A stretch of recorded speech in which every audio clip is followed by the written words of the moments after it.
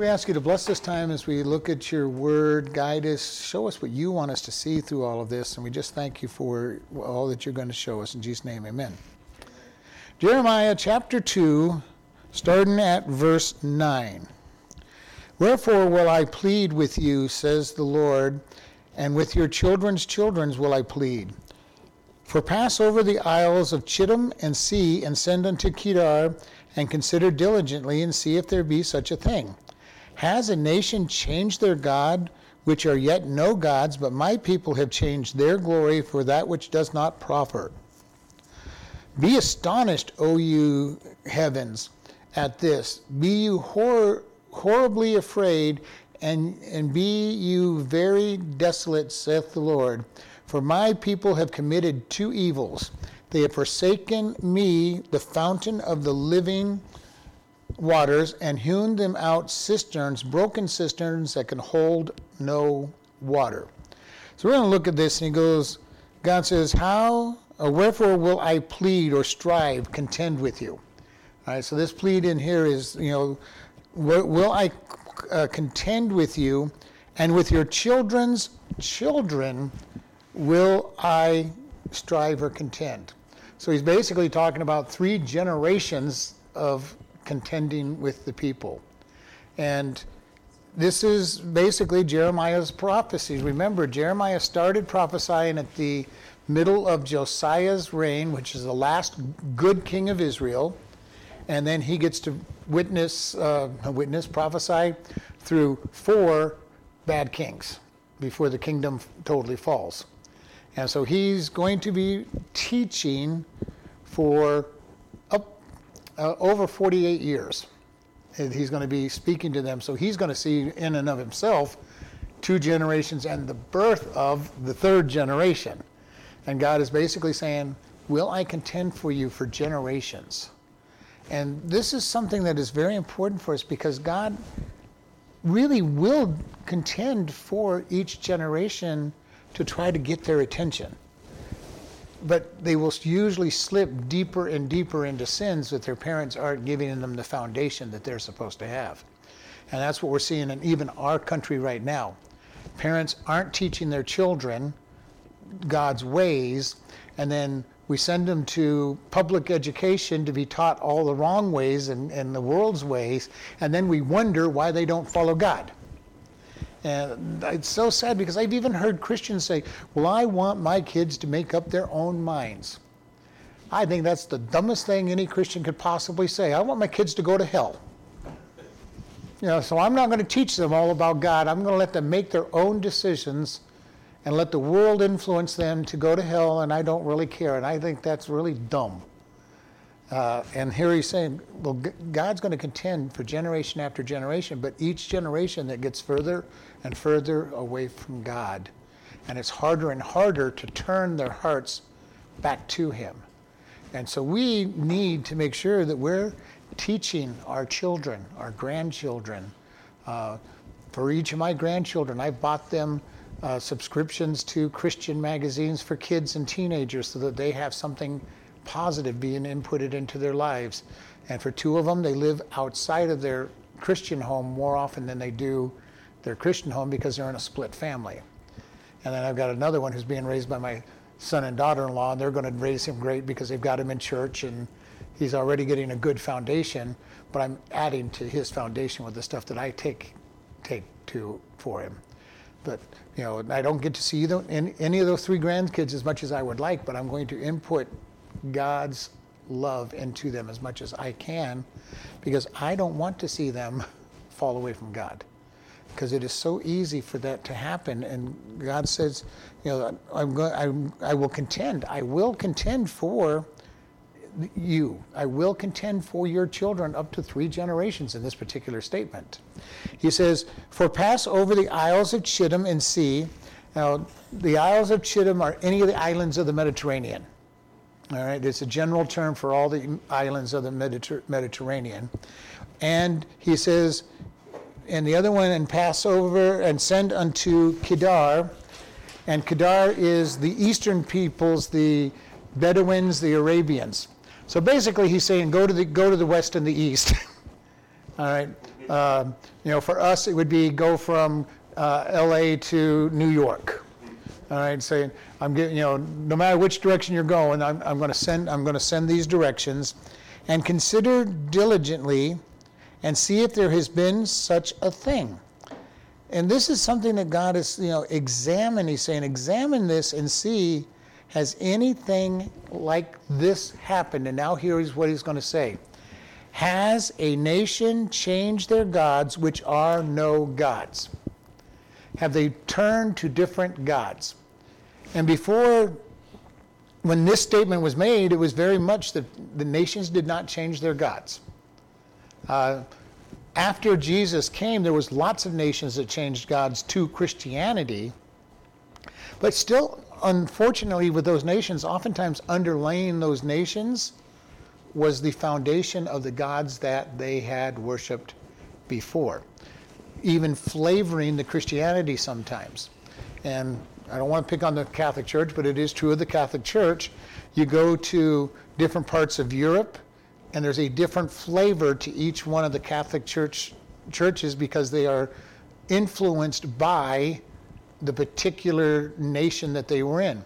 You come to South America and Mexico, and the Catholic Church is heavily influenced by all of their voodoo worship and all of those things that have been mixed into their Catholic traditions. So even when they change their God, they blend their multiple beliefs in.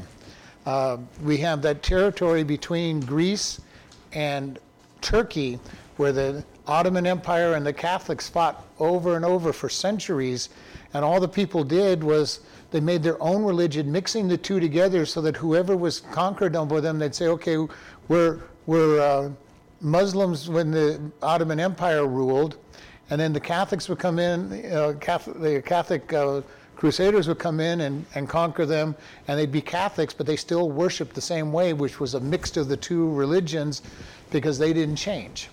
And this is what happens, and this is the question he's saying. Does a nation change their God?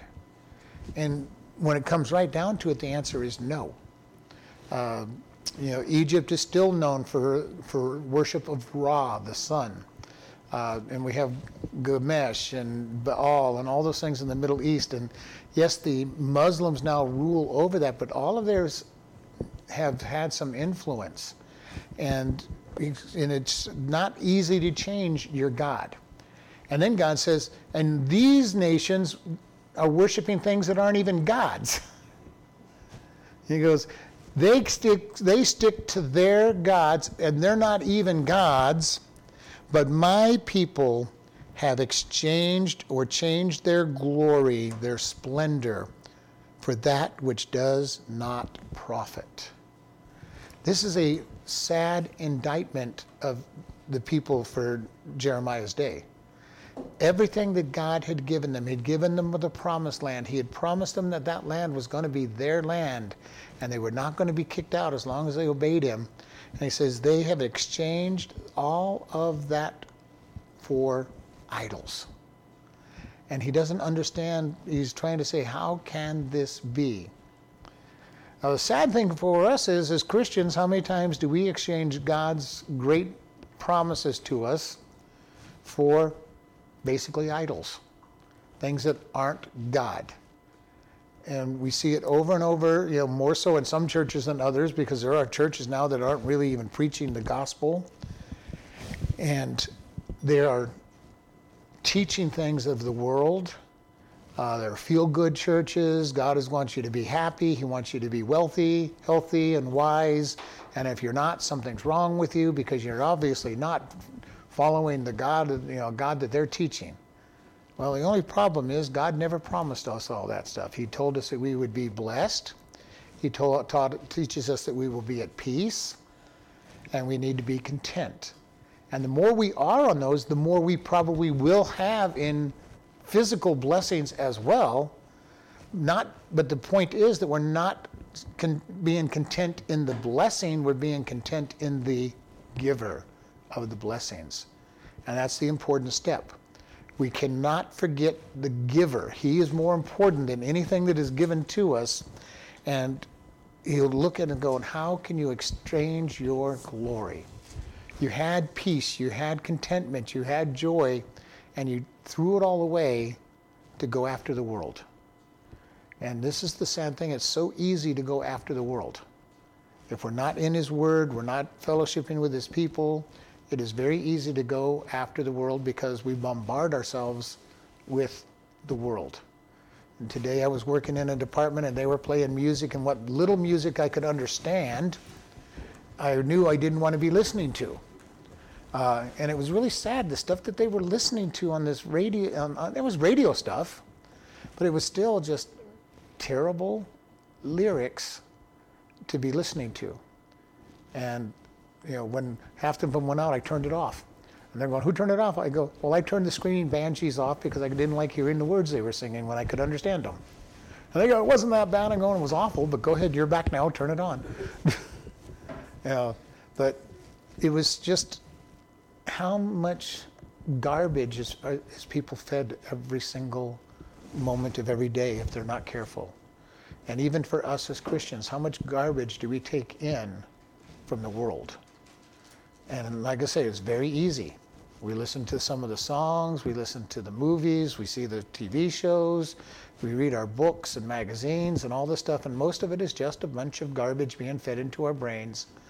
And we need to make sure that we're being fed God's word as well, and even mostly to make sure that we are not exchanging God's ways for the world's ways and falling into it, because we are fallen creatures. It's easy for us to fall into that exchange. And this is what he says here. He says, be astonished or be appalled, O you heavens, and be horribly afraid. I think this is very interesting. This word for horribly means swept away by a storm. Okay? So it's be swept away as a storm afraid. So he's talking about being really this fear totally sweeping them away. And if you've ever been in a really bad storm, it's nice when you're inside to look at a bad storm. It's not bad if you have a nice sturdy house. I've never been on it, but I've read the books and stories about men at sea during a bad storm and how hard it could be. Or somebody flying in an airplane. They try desperately to avoid the bad storms because of how much they will buffet the airplane. And this is what it's talking about. Man overboard type weather, for this be afraid. Be very desolate or exceedingly desolate, says the Lord. So he says, if you're changing your God, be astonished or awestruck, be swept away by the anger, and be very desolate. This should be something that brings great disappointment when we see it, and especially if we see it in ourselves, that we're slipping away. And how easy is it to slip away? It is so easy. When I slipped away from the church, I made all kinds of excuses. I'm busy. I'm working until 3 o'clock in the morning on Saturday. I'm too tired to go to church, and I have to be back at work at 12 o'clock, 1 o'clock, so I don't have time to sleep and go to church, and all these excuses. I really need this job to pay, to support my family. All kinds of excuses that I made, and then after a certain period of time, I stopped going to church altogether. And then I justify it, well, nobody cares that I'm missing, nobody's called me, nobody's missed me, so it doesn't really matter. So it started with these little, excuses. Then it came, it's all their fault because they have not called me. And it was, I've come to learn it was my fault all the way through from the very beginning to the very end. And then the next thing you know, I haven't been in a church or reading my Bible for a year and a half. And it just started out so subtly. And I exchanged God for the world. And having joy, I was enjoying, working and the profits and the prestige and all that stuff, and yet empty. And it was all because I had slowly slipped away. And it's so easy to do. And we need to be very careful to not let it happen. And when we see it happening to ourselves, we need to stop it. If we see it happening in somebody else, we just need to be gently encouraging them. We've missed you, come back. And sometimes that's all it takes. It's just, we've missed you, come back. It's nice to see you. And I just want to see you again, whatever it might be. And let people know you have been missed. And that makes all the difference sometimes for people. And I think that if somebody had actually stepped up and said, hey, where have you been? And, we've missed you. I probably would have been in church a whole lot earlier. Maybe not. I mean, I'm still caught up in my workaholism, but then at least to taken away my excuse. But we need to be careful about this. And it says, for my people have committed two evils, God says. They have forsaken me, the fountain of living waters. And this is very interesting. They have forsaken. They have ceased to care about God, who is their very life. And then he goes, and hewed out cisterns, broken cisterns that can hold no water. So they have exchanged the fountain of living water, which is God, for wells or rock enclosures to hold water that are broken, that don't hold any water. And says, okay, you've left the living water for something that you've created that you're going to say is going to give me water, and it can't even hold water. How many times do we exchange God for the emptiness of the world? And this is what he's saying. He goes, you think you've got nice water there. You think you've dug these holes to hold water. And they can't even hold water. They're broken in the bottom. They lose all the water that you're putting in them. And there's no joy, no quenching of your thirst because you have abandoned the true living word. This is what Jesus told the woman of Samaria when she says, he goes, if you had known who was speaking to you, you would have asked me for water, and I would have given you living water, that you thirst no more. And he wasn't speaking about physical thirst. He was speaking about her great desire for life. And this is what ends up happening, is that we desire life. It's what brings us to God in the first place. We know that we do not truly have life. Even if we may be even successful in business, and people look at us and think that we have everything, but we know that we are empty without God in us. With the cisterns that are broken. Lots and lots of good things seem to be happening, lots and lots of benefits around us, but none of it fulfills. And God says, I am the living water. You need to come to me to be fulfilled. And we all have that emptiness in us that only God can fill. As Pascal said, that every person has a God-shaped vacuum in their being. And if you have a God-shaped vacuum in it, it doesn't matter what you throw into it, it's not going to get filled. All right? Because God is infinite. So what he's saying is we have an infinite desire for the infinite God that cannot be filled with finite things. And so many people try to fill that emptiness with the finite things of this world. And they think, well, if I just get rich enough, if I just get famous enough, if I just get a good enough family, if I just get, and they put in whatever it is. And if they would just take a time to read the book of Ecclesiastes, or they would realize that nothing fills it in. Solomon tried and documented his trying of filling his emptiness with finite things. And in his case, it was, by human standards, not very finite, but by God's standards, it was finite. He had all the wealth to deal with, and he still didn't get wealthy enough to fill that emptiness.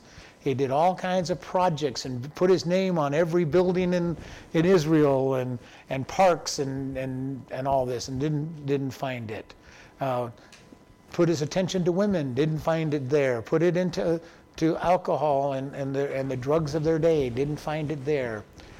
He did everything he could to try to find the peace and it was all empty cisterns that could not hold the water. He would dump all this finite stuff in, and it would run out because it was not big enough to contain what God gave him. And he would have needed to be aware of this word, which he did. He was aware of it, even though this is written long after Solomon. But Solomon understood God is all that can fill this. And this is so important for us, is to always remember God is the only one that can fill the emptiness. Now, it's really sad when it happens to non-believers. They don't know any better. But it's really sad when believers drift away from God and start looking for other places to fulfill their need for what God has already given them. And it is really sad. Then I have to wonder, were they really saved? Or are they just really being foolish? And that's only between them and God. I don't know the answer. But my goal for my life is, God, I want to finish well. Don't let me drift off into empty cisterns. Help me stay focused on you at all times, all the way to the day that I die. I want to hear from God, well done, good and faithful servant, enter into the joy of your Lord. And that's what I want to hear from him. And very important, because I have seen so many people that, I'm not going to say they're not saved, but they drift away from God, and start living life in a totally different direction. And you're going, come back, come back to where you are. And if you've been in church long enough, you've seen the people that have done that. They're on fire. They're probably teaching classes and leading singing and doing all kinds of stuff for the church, and then they disappear. And it's like, okay, what do we have here? And it makes you wonder sometimes, why did they exchange the living water for emptiness? And who knows, maybe they'll come back. I did. If somebody had known me during that year and a half when I wasn't walking and going to church, they would have gone, well, see what kind of Christian you are. You're not doing anything. And the really hard thing was that I was witnessing more, and I don't know if I was witnessing more, if I remember it more, because I felt so much like a hypocrite for witnessing. Because I would tell people that they needed Jesus to solve their problems, and I hadn't picked up a Bible for a year and a half, and I'm telling them they need Jesus. So it was very hard. I knew the answers. I knew what they needed, and I knew what I needed. But yet was not reaching out to grab hold of what was needed. I was in the middle of empty stuff, trying to take care of my family, work, and all these other things that were coming along. And God says, let's just exchange yourself back to me. Come back to the living water. And this is a very important thing for us. Verse 14, is Israel a servant? Is he a homeborn slave? Why is he spoiled? The young lions roared upon him and yelled, and they made his land waste, and the cities are burned without inhabitant.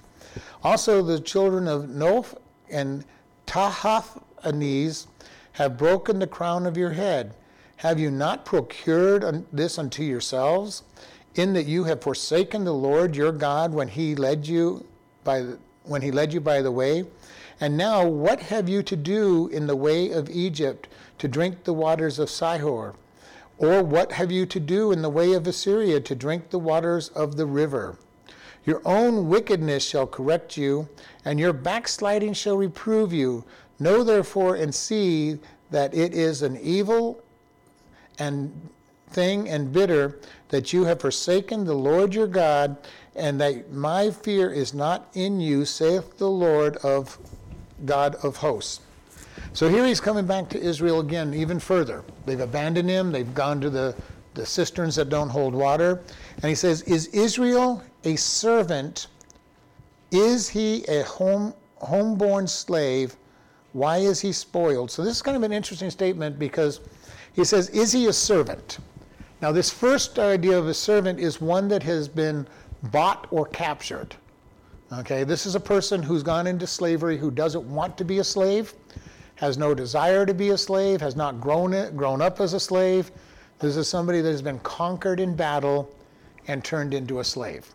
This is the one that's going to need to be chained up at night, because he's going to try to run away. He's going to be probably defiant at first. And then he says, so is Israel that type of a servant? Have my people been conquered and sold off into slavery? The next thing he says, is he an homeborn slave? This is the slave that was born in your home to your other slaves. They have grown up a slave. It's the only life they've known. They're generally considered to be more compliant and more reliable because they've never known another lifestyle. So they were just, I can trust this one. This is going to be somebody I can trust. And then why is he spoiled? Why has he been taken out? And this isn't spoiled rotten. This is a spoil of war, conquered of war. So here he's saying, what has happened to my people? I have not sold you. I have not delivered you. You're not homeborn. You're not born into this bondage that you're living in, and you're not a victim of a lost battle. And this is a threefold question to them. And the same thing we would go to us. You're not sold into slavery. Why are you back under the yoke of sin? Why have you bound yourself back up under the laws and been a victim of a war? And this is something that's very important for us. When we are saved, we are completely changed from the inside out. God sees us as perfect. And none of these other things should matter. And we easily sometimes sell ourselves back into slavery and forget about God and wander away from him, just as the children of Israel have done in this particular case. It says, the young lions roar upon him and yelled, and they made his land waste. His cities are burnt without inhabitant. And here is something that's very interesting. It seems apparent all through the scriptures that when God's people are following God, they don't even have to worry about the wild animals in their areas. All right? And we see this picture, and I'm not going to go through every single one, but we see this. When they're following God, it seems that the wild animals stay up in the mountains where they belong and not around the cities and the farms. When they're rebelled against God, the animals come down out of the mountains and get into their fields and attack their sheep and their animals and wander around their towns and cause problems. And he says, the young lions have roared and yelled, and it says his land has been laid waste and his cities have been burnt. And this is the problem that they were having in this time. Not only were the wild animals coming down to bother them, they were being attacked by the neighboring cities, neighboring nations. Marauders would come in, burn their cities, carry off their women and their children and burn their cities and destroy their crops. So they're being multiple fronts here. They're being attacked by the nations. They're being attacked by the animals. And God is saying, I'm trying to get your attention. And I was thinking about this is, how many reports are we seeing on the news these days of mountain lions in the towns and the cities and bears and all the wild animals that have never been inside these cities in recent years. And now all of a sudden, as we get further and further from God, we're seeing more and more wild animals in our towns. That's what I was going to say, because you said the wild animals, when they're good, the animals don't bother, but when they're bad and rebel, that's what I think is happening now. It's a big part of what's happening. It's a big part of what's happening, because you never saw bears, or mountain lions in Phoenix, over the years. On the news tonight from a town over in L.A., a couple of mountain lions. In L.A.? I forget the town, but yeah, right in. Yeah. Probably near the hills, but yeah. Yeah. But these are things like, it would be a very, very rare thing to hear anything about wild animals in these towns. Now we're hearing it probably at least once or twice a week. There's a lot down in Phoenix, too. Yeah. In the busy part.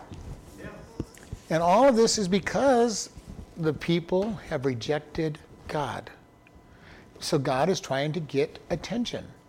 I will say categorically, not every storm that hits us, but many of these storms that are hitting us in this country and in this world are judgments from God saying, pay attention, wake up, return to me, come back to me, because that is exactly what he did in the Old Testament. It's exactly what he did through the New Testament. So he's saying, have I got your attention yet? Are you going to repent? And things are just going to get worse. More wild animals in the cities, more storms, more earthquakes, more horrendous storms, because God is trying to shake people up and wake them back to Him. Even I think even when they have drought, that's because of... It's drought. Yeah, that was droughts and famines. Yeah. Droughts and famines. Yeah. Wars and rumors of wars. It's amazing if you look up how many wars are going on, and the way they define wars is where 400 or 500 people have died in the battles. There are hundreds of wars around the world right now. They can't even escape out in the middle of the Pacific. Yeah, Yeah. that tsunami and the underwater. So That's God is shaking things up, and it's time for people to pay attention. Now, That's why if you read this and not knowing it was the Bible, you think it's going on right now, which it yeah, is. it is. And the thing that we're looking at is most pastors aren't willing to say what I just said, that these storms and everything are God's wake-up call. And I'm not saying every single storm is and every single problem is, but we're having record-breaking snowfalls up in the north. We're having tsunamis, all over the place. We're having hurricanes. We're having tornadoes where people never saw tornadoes. We're seeing, very large hurricanes and typhoons that are destroying nations. Now, part of it is we build places in stupid places, and it costs a lot of money to replace, but the storm themselves are severe, and we're seeing earthquakes all over the place, and volcanoes are starting to erupt and act up, and we look at this and say, God, you've used this stuff in the past. We're seeing famines develop in different places. We're seeing droughts in America. We have drought conditions over most of the country, and so we're looking at God shaking things up, and we need to be able to say, God, we need to repent, because if we do not repent, they intensify, and then God brings judgment upon the nation and takes it out from being a nation. I don't know what's going to happen, because almost the whole world is in this condition. The whole world is rejecting God, which I think just leads us up to the tribulation coming up, because it is the whole world being involved in all of this. So we have a great front row seat of a very trying period of time. The good news for us is we are in God's hands. He will protect, He will keep, He will supply our needs. He will give us strength if we have to become martyrs. And He will take care of whatever we have to go through, He will take care of.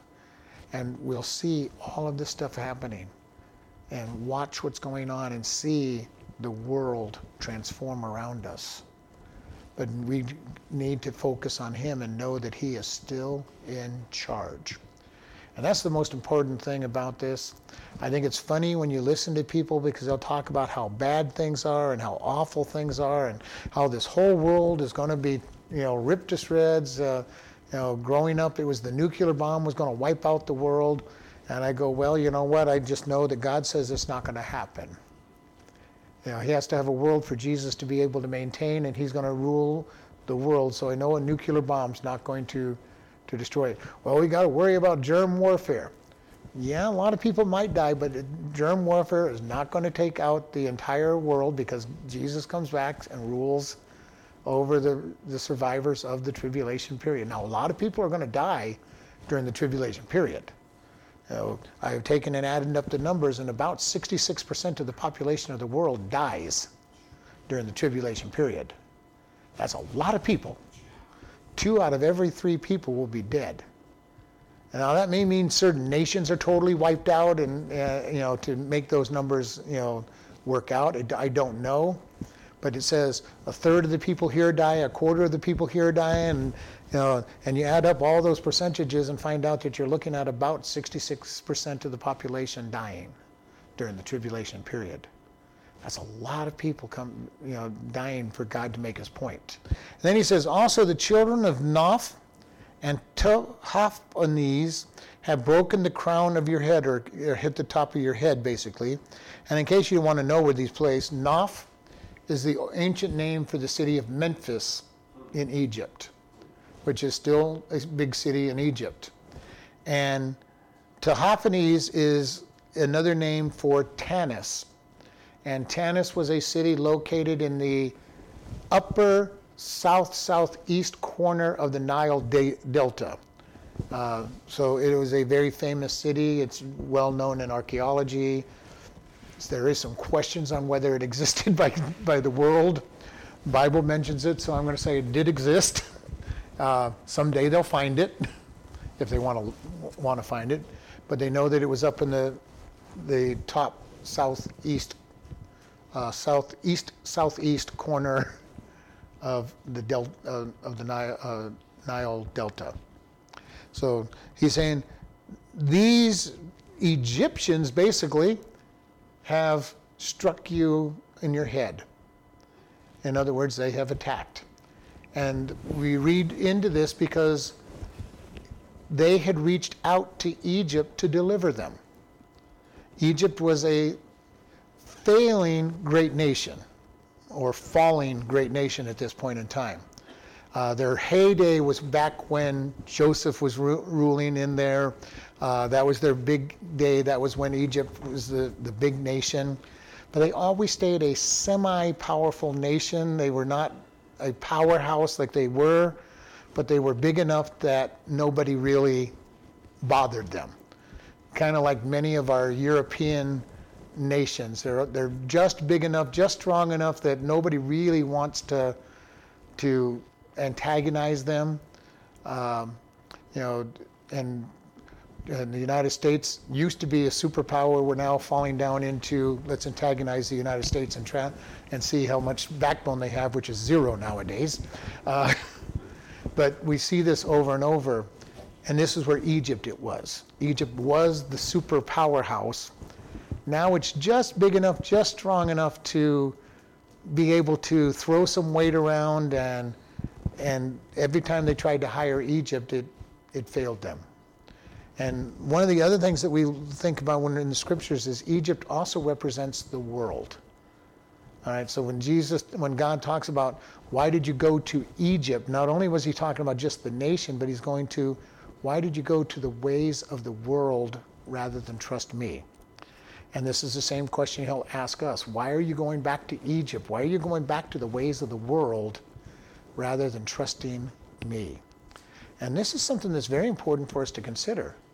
How easy it is for me to go back to the ways of the world that I know don't work, because they didn't work in the past, and they've never worked any other time that I've tried doing it, and yet so often our first instinct is to do it the world's way rather than go to God. And we have to be careful of that. Our fallen nature is so easy to fall back into, well, I'm going to solve this problem somehow myself. I'm not going to go to God. And said it so often, we have this phrase around churches and everything, and sometimes outside the church, I've tried everything else, I might as well pray. Okay, what are we saying? Well, I've tried, I've tried to do everything I can, and I'm not big enough to take care of it, so now we'll let God try to help. And as a Christian, our first answer is said, I've prayed, now I'll go out and try things and see what God wants done. But my prayers first. And it's very hard sometimes because our number one answer to any problem is to go to God in prayer. And even our blessings might be the number one answer to go to God and pray. But do we spend that time in prayer and then let God move? And this is something that is very hard because I know many people, they're going, well, every open door is from God. Well, I know that Satan can open doors just as well as God can. And so we need to be praying. We need to be looking at God and saying, God, is this the right open door?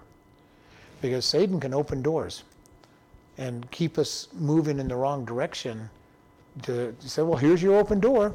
here's the easy way to fix it. Just walk through that door. And you end up getting blindsided when you walk through that door and going, this was not the right answer. It's so important to be in prayer and say, God, I need discernment and guidance in which way to go.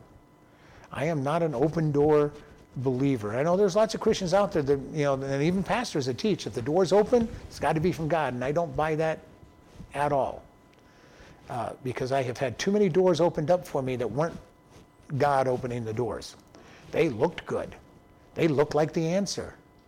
This was going to answer all the problems that I had. And it looked real good by the world standards.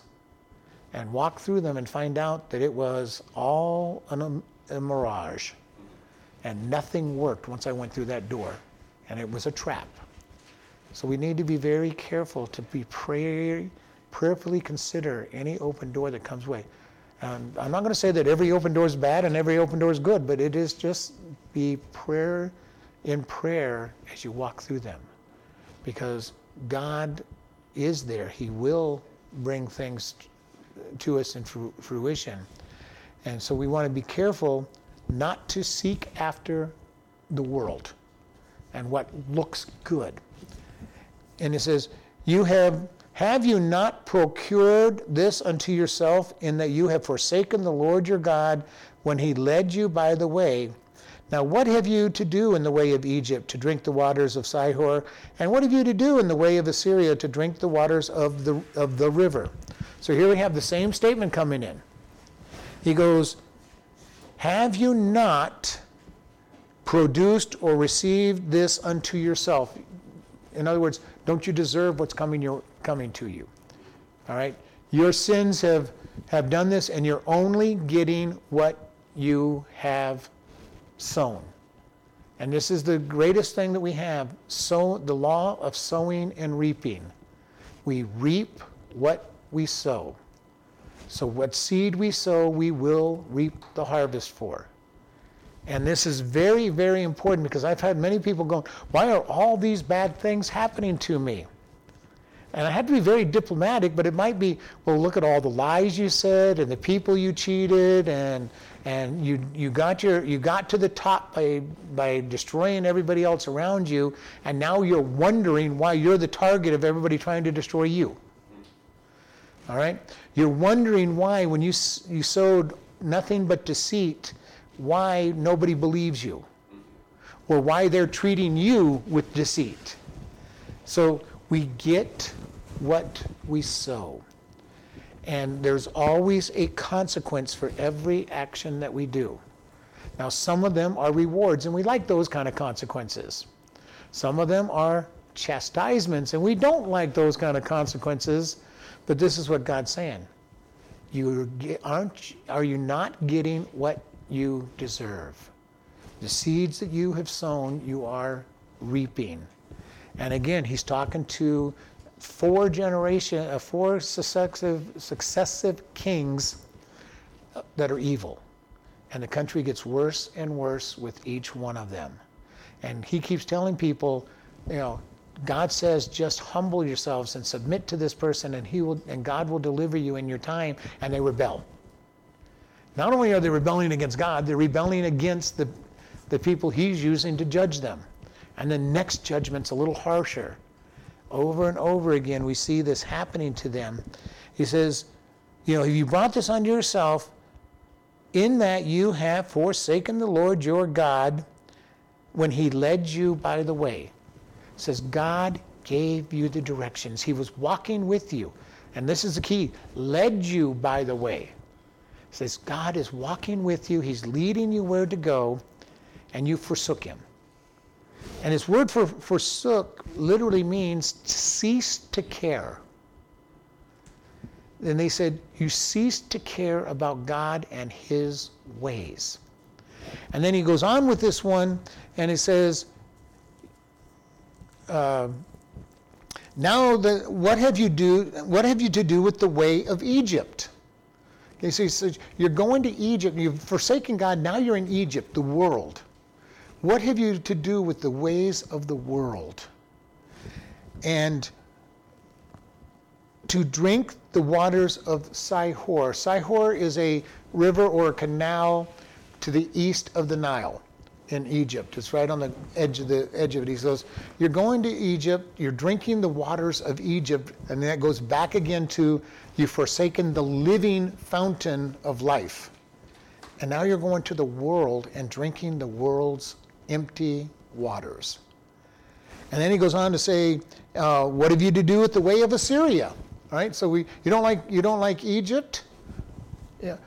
Assyria has taken the northern kingdom. What have you to do with the ways of the world in either direction? And this one is to drink of the river, which is talking about the Euphrates. All right, when you see the river, it's going to refer to the Euphrates River. And you're going, either way, you're drinking the ways of the world. And we need to be so careful that we are drinking in the living God and not drinking in the ways of the world. And again, I've said it several times already, and tonight, it is so easy to fall into the ways of the world. Where are we being entertained? How are we being entertained? What are we spending our time doing? And I've shared this with a lot of people. I mean, there's people who want to study other religions, just supposedly so they'll know what they think and what they do. And that is a fine thing to do. And I've said, if you want to study the other religions, I have one recommendation for you. Spend an equal or more time in the Word of God to wash out the garbage that you just put into your head. We had a great apologist on religions. He wrote several great books on it. But by the end of his life, he had spent so much time studying other religions that his grasp on Christianity started to slide. And so you have to be careful. You must be spending your time in the Word of God. I won't be doing it because I'm going to study this until I know it, and I'll never know it, so I won't study other ones. And that's good, because the whole idea is that if we know the truth, the lies are easy to defend, because all I've got to do is answer with the truth. And this goes back to the way they train Treasury officers to find counterfeit bills by having them handle nothing but the real ones. They know all the signs of the real ones. They know what the feel of a real one. And then their final test is one day they put one counterfeit bill in there, and usually they find it real quick because it is different. They may not know what is different about it. And this is something that I have said many times. Oftentimes, and I encourage you all, listen to the Christian radio, but I also say make sure you're leaving your discernment up. Because there's a lot of teaching that goes on these Christian teachers that is not good. And there's been times when I'll be listening and just barely listening. It's kind of background teaching. And all of a sudden, the hairs in the back of my neck creep up and alarm bells go off in my head, and I'm going, what did he just say? And I listen a little closer, I'm going, oh, I'm going to turn this show off for a little while. And sometimes there are good teachers that do this. But we need to know what the truth is so that when we hear a lie, it sounds those alarms to us. And how do we get to know the truth? We study the Word of God and study the Word of God. And for me, I don't want anybody agreeing with me just because I'm pastor and just because I say them, because that would be scary. That would be leading us to a cult. And I don't want us to have a cult. If you disagree with me, the only thing I want you to be able to do is explain to me why you believe what you believe. And in most cases, I know what you're going to say because I know the other side of things that are believed out there. And as long as you have studied it and know what you believe and why you believe, that's between you and God. I believe what I believe because I have studied it for a long time, and I've thoroughly studied it, and I know why I believe what I believe. And I can explain it. But if, we want to make sure that and I don't want people just agreeing with me because that's what cults do.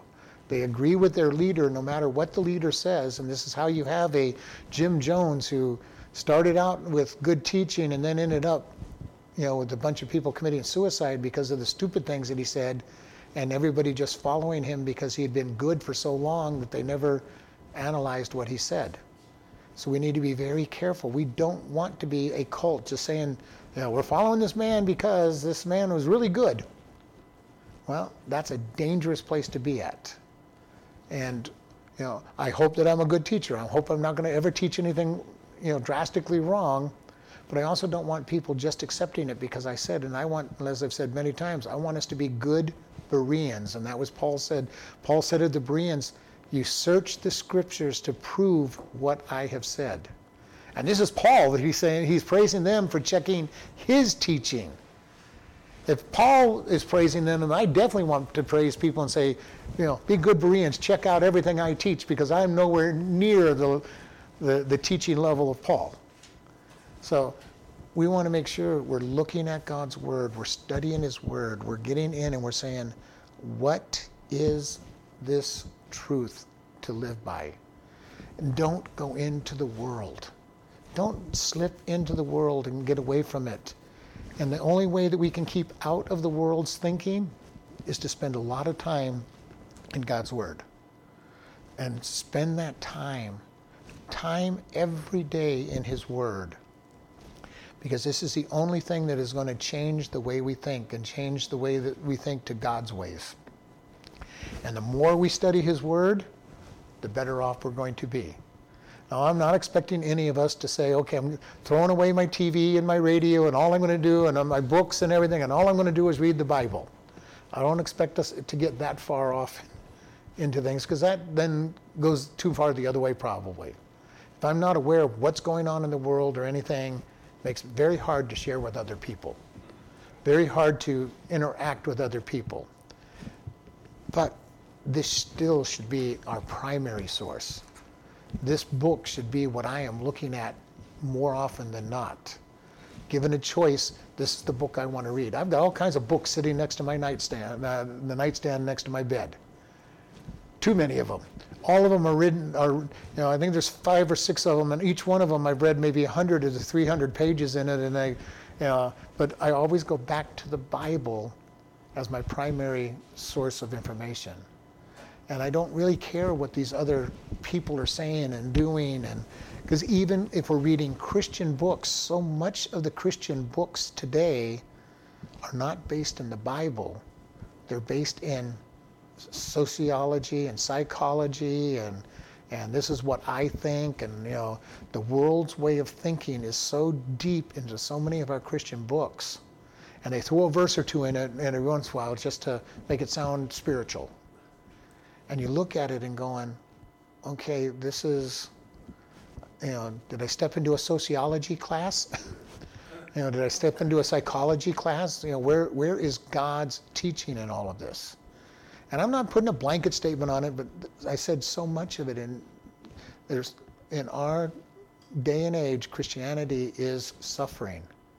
It has been infiltrated by the world, an empty lifestyle, an empty thought process, and does not have the power of God behind it.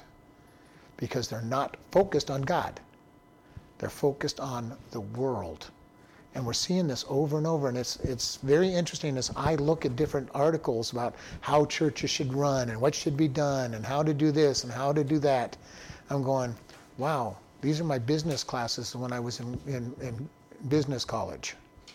Now they just have a little bit of Christianese put around them, but all they're doing is teaching the world's way of doing things. And I'm going, this is not right. It is not right that we're just wrapping up the world with Christian terminology and saying this is spiritual. And we need to be very careful about that. Are we following God in his way, or are we going to the world for their answers? And it's so easy to change over. So easy to go after that direction. And we're going to end here. Lord, we thank you for this evening. Thank you for helping us and teach us always to seek you, to follow you, to look to you for answers and not to the world, even though everybody is trying to move into that direction. And we just thank you in Jesus' name. Amen. Listening friends, where will you be when you die? We ask this question of a lot of people oftentimes, and the biggest answer we'll get is, I hope I will be in heaven. If hope is your answer, you don't know God, and that's a problem. We all have sinned and come short of the glory of God. The wages of the sin is death, but the gift of God is eternal life. If you do not know for sure that you're going to go into heaven, please today make your decision to follow him. It is simply just ask him, Lord, I am a sinner. Please come into my life and save me, and make him your Lord. If you've said that prayer, let us know so that we can send you a new believers packet. You can contact us at office@chloridebaptistchurch.com or even pastor@chloridebaptistchurch.com.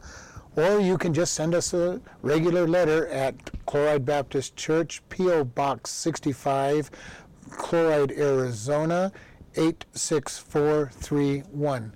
Thank you very much for listening, and have a wonderful day.